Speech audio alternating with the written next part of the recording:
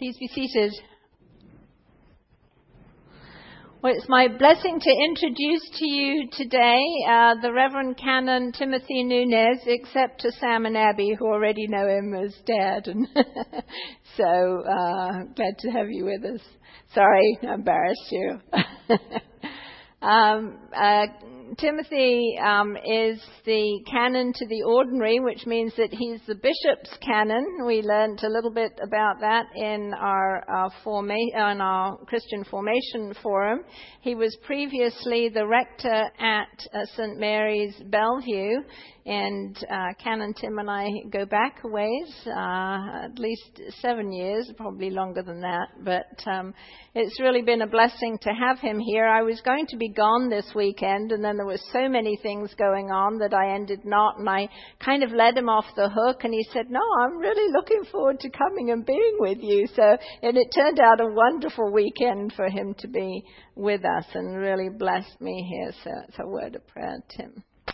Lord, I thank you for my brother. I thank you for your hand on his life, for the call that you have had on him and that which he has shared with us. Lord, I pray your blessings on him and on us as he opens up your word to us today. And it's the name of Jesus Christ that we pray. Amen. Well, and before I begin my sermon, I want to counter what Sarah said, or answer what Sarah said, in that I was blessed to be on the Commission on Ministry when she was coming up through the process. I was the chair of that commission, and I feel like we really got a pearl with this one. And she is one of my most reliable colleagues, both in terms of counsel and in working on things together. But particularly also in her pastoral sensibilities. When our oldest son was in Iraq for 2 tours as a cavalry scout in the U.S. Army, it was a very hard time for my wife and me. And Sarah, you would assume that the clergy were all really pastoral. Well, not all. And Sarah was particularly so, and I've always given thanks for her. Speak in the name of the Father, and the Son, and the Holy Spirit. Amen. Well, not long ago, I was having a conversation with a young man in his 20s. And we were, for some reason, talking about records, and I mean vinyl records. And I was telling him the story of how my wife required that I let them go in a garage sale some years ago. It was against my will, but she pointed out that we didn't even have a record player anymore. Why was I hanging on to these things? I'm very nostalgic that way. And so I was talking to this young man, and I assumed that he probably would have never seen that even. But he said no, his parents had records when he was growing up. They had kept their turntable, and so he'd listened to James Taylor and America and all these bands in the 70s that I kind of grew up with. And then he hit me with a real cheap shot. Cheap shot. He said, I bet you had an afro. And I said, well, yeah, actually I did. And as it turned out, not long ago, one of my fraternity brothers had posted a bunch of those old pictures from those days. And I had saved a few of them on my phone, so I was able to show him the actual afro. But I felt like it was a little disturbing because it immediately took me back to those days. And I had to confess, I not only had the afro, about out to here, I had platform shoes. I had polyester pants. And as someone in the congregation last night asked, I bet they were bell-bottoms. Yes, they were. Sky blue polyester bell-bottoms and a big white belt, thick white belt, and then a plunging neckline shirt with an embarrassingly bad print on it to kind of complete the look. And the thing of it is that it also took me back to the ways that I felt back in that time. You know, I'm convinced that no one in the 1970s looked good, with the possible exception of Cheryl Tiegs and Farrah Fawcett and maybe Elvis. But the truth is that those years were, for me, my teenage years. And I well remember how I was as a teenager, feeling so awkward and uncomfortable and out of place and uncertain of myself, insecure in so many ways, desperately hoping that someday I would work up the courage to talk to a girl and she might even go out with me. All those sorts of things came crashing back in just a moment. And of course, that thankfully for most of us, those sorts of teenage angst feelings do work themselves out over time as we mature.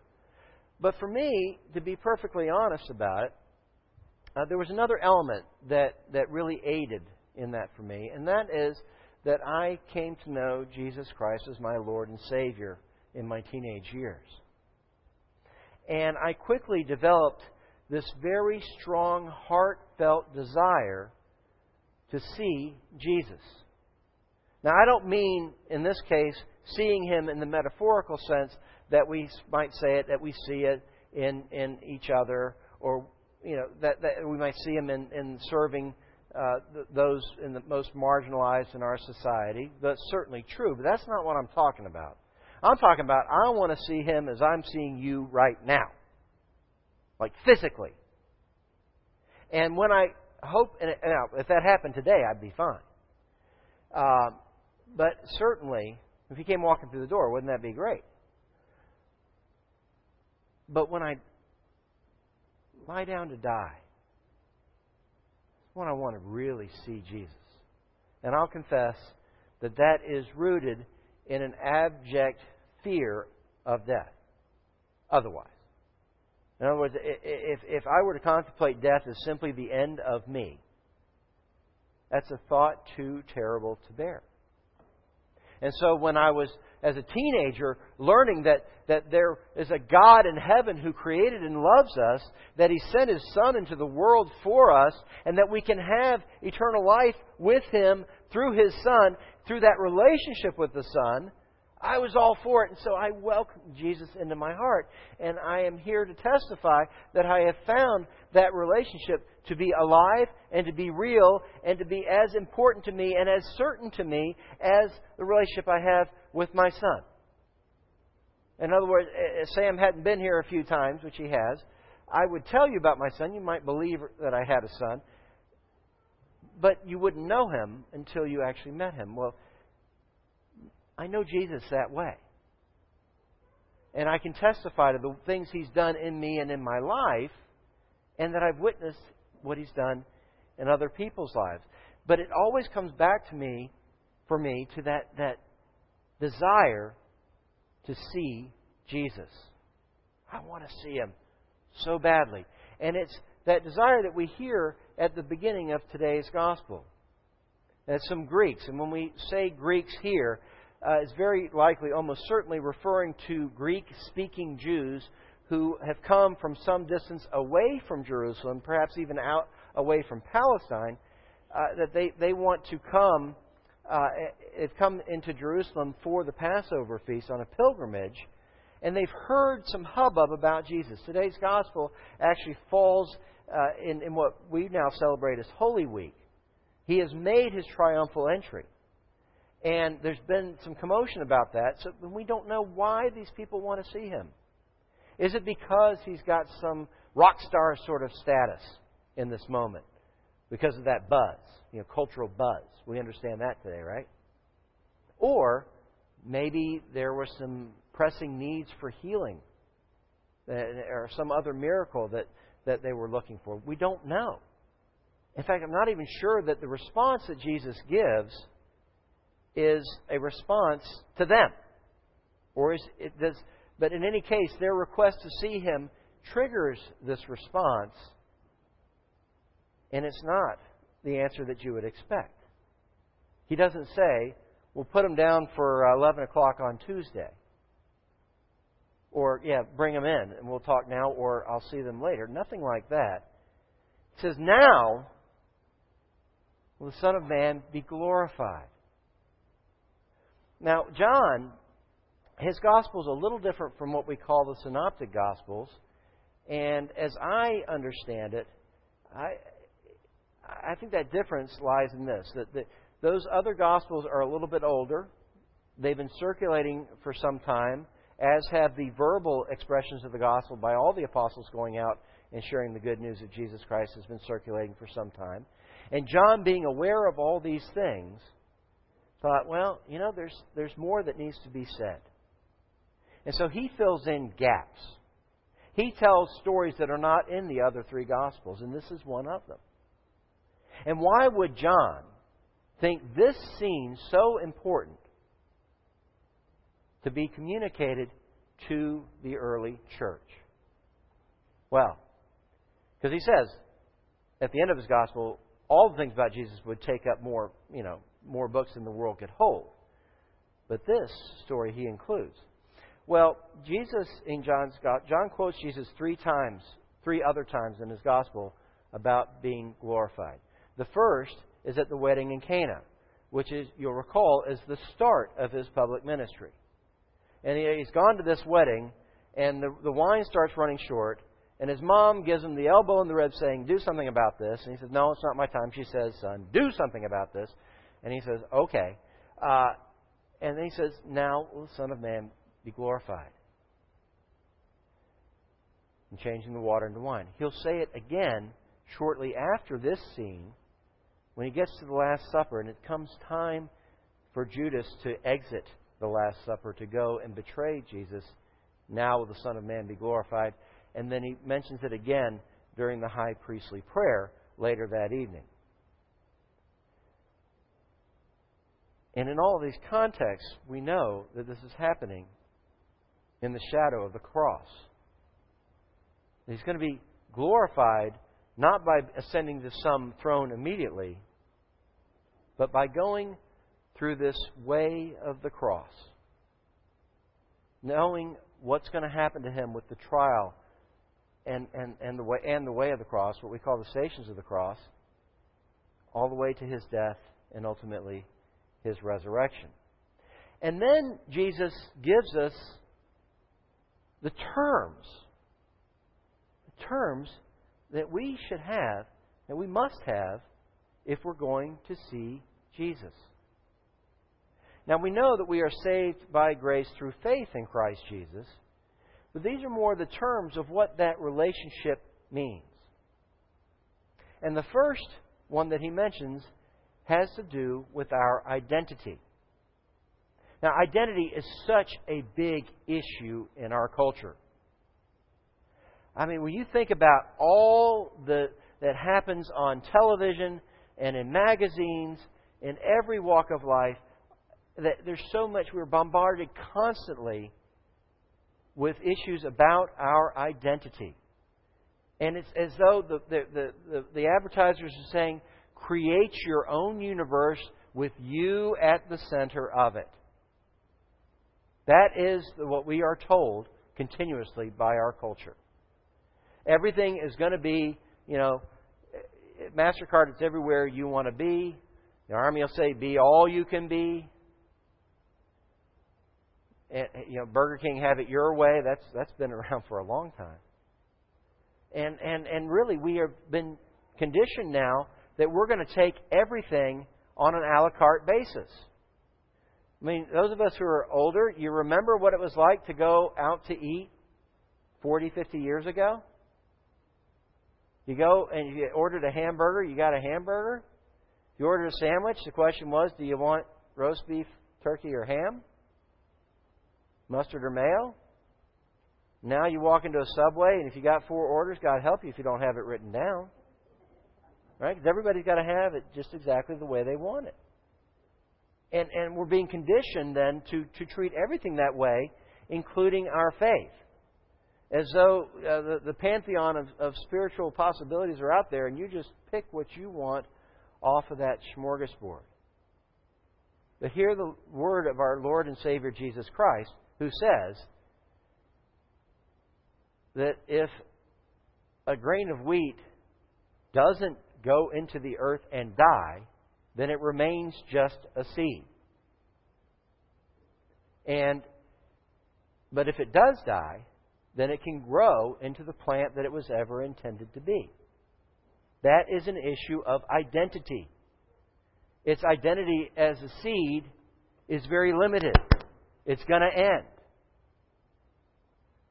But if it will go into the earth and die, then it will come up the plant that it was intended to be. Now, of course, we know a lot more about that, with the science of genetics and DNA and so forth as to how that process actually works, but it still remains true.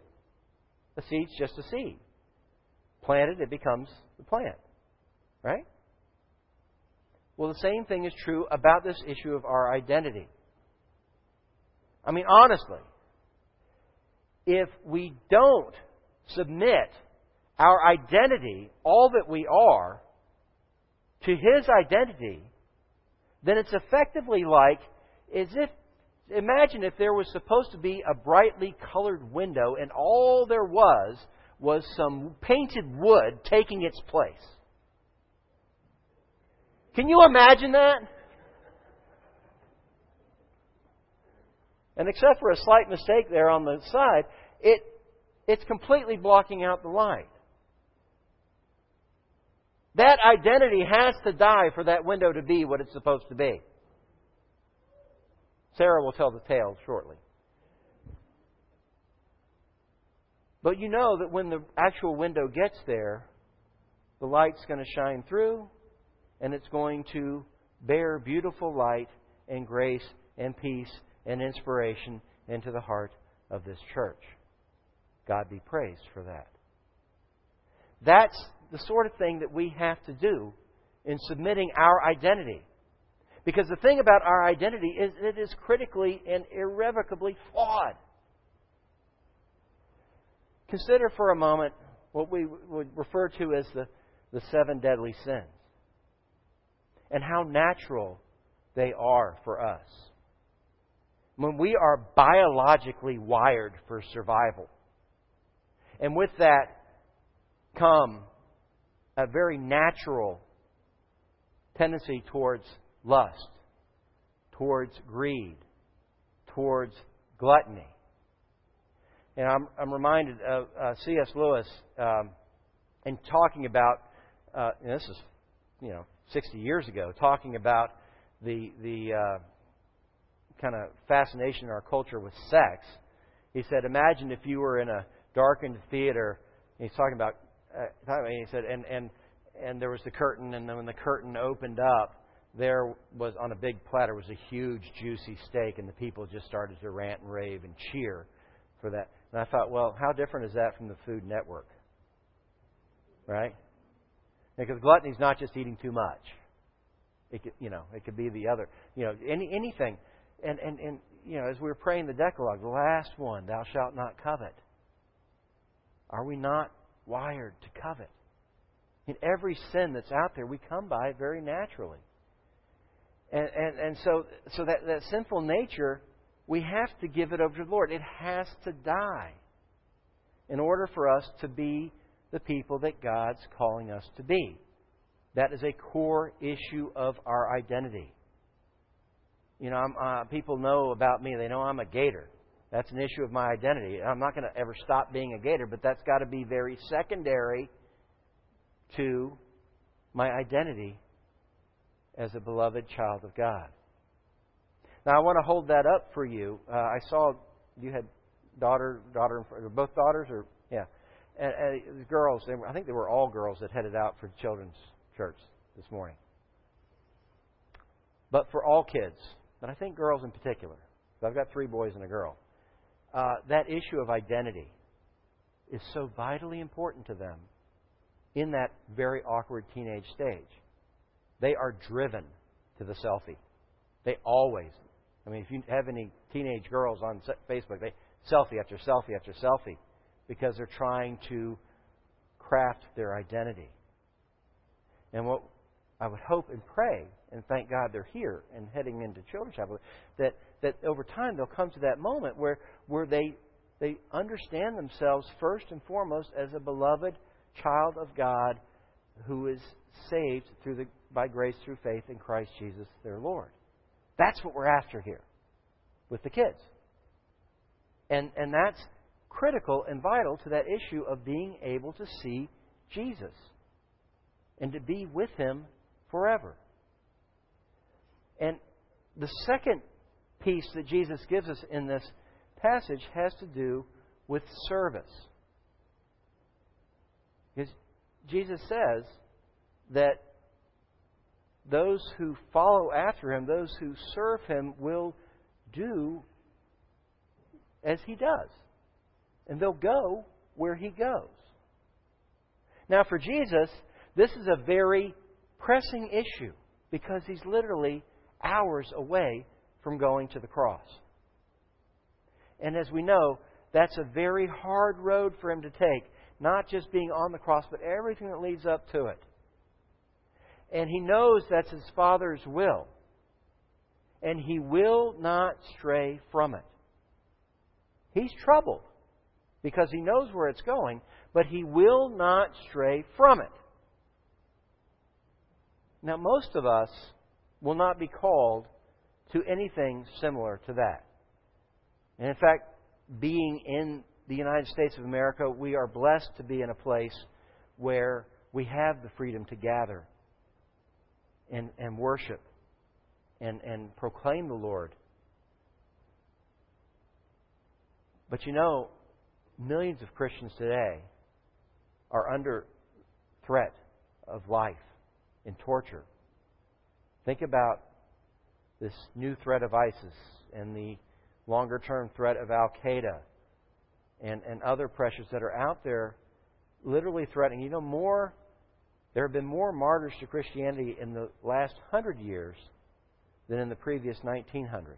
That's a fact. Now, most of us don't face that. But what we do face is the continual pressure of our mortal lives of being secure and enjoying this life and having things set up in a way that we're comfortable, and that can continuously distract us from listening to the Lord and following the path that He would have us take. And that is a core issue. You want to see Jesus? Well, you've got to die to self. You've got to take up your cross and follow Him. And what that means is for every one of us is that we have a call. And it's different for every one of us. But what we have to do is in our prayer lives, don't just go to the Lord with your laundry list of concerns and worries and issues that are going on with you and your family and friends. And, you know, we all have our prayer list. That's vitally important to do that intercessory prayer. But it's not a one-way conversation. Build time into your prayer life to listen to the Lord. To have Him guide you in the path that He would have you walk. And I guarantee you that if you will do that, He will answer you. And you can take that answer, bring it into the life of the church, share it with people you know and trust in the faith, and have them help you affirm it, shape it, and carry it forward. That's how most ministries get going.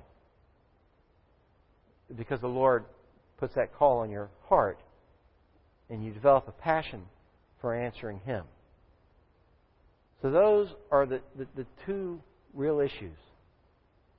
You have that identity in Christ, and that you submit your will to His will.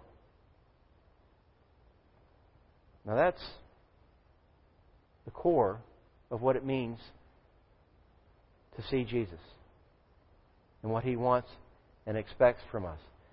And as I was preparing for this, you know, it carries me back first to the collect for today.